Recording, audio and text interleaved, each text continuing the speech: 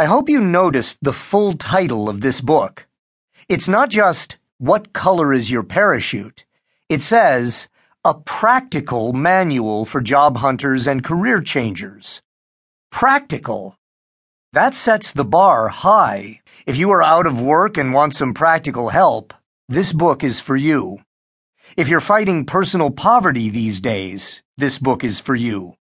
If you've been out of work a long time and have been told you're now permanently unemployable, you need practical help, this book is for you. If you've got some handicap, this book is for you. If you are trying to understand yourself better and what you have to offer to the world, this book is for you. If you are trying to figure out what you want to do next with your life, this book is for you. If you're trying to figure out a new career or your first career, this book is for you. If you're trying to figure out how to start your own business, this book is for you. If you're a returning vet, this book is for you. If you are trying to understand how the world, and particularly the world of work, really works these days, this book is for you. A 2-minute crash course on how the world really works these days. Charles Dickens put it well. For some people, a lot of people, this is the best of times. But for others of us, this is the worst of times. The rules of the game have changed, without notice, and without warning, especially for the job hunt or for those trying to make a career change. The job hunt is behaving differently now than it used to. Things have changed, dramatically. The tipping point was 2008. We all know what happened then. The so-called Great Recession, the worst financial disaster since the Great Depression in 1929. We are recovering, but we are recovering slowly, and the landscape has been fundamentally altered long-term. What used to work doesn't work anymore. What used to be easy is now difficult or seemingly impossible.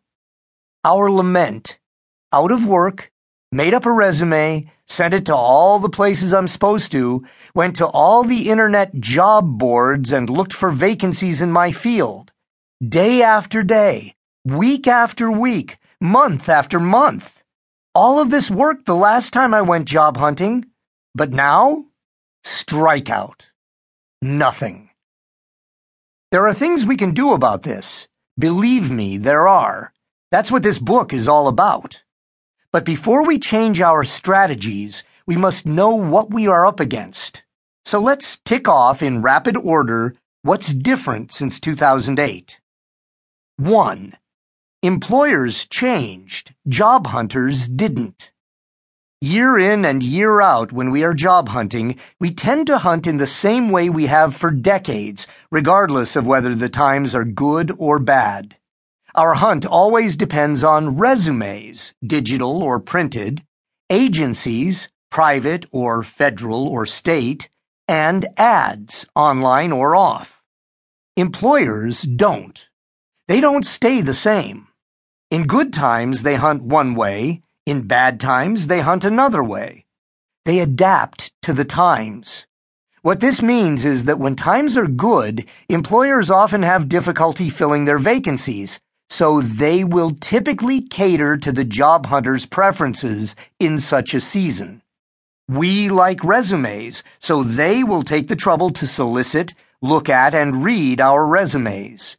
We like job postings, so they will post their vacancies where we can find them, on their own site or on job boards typically.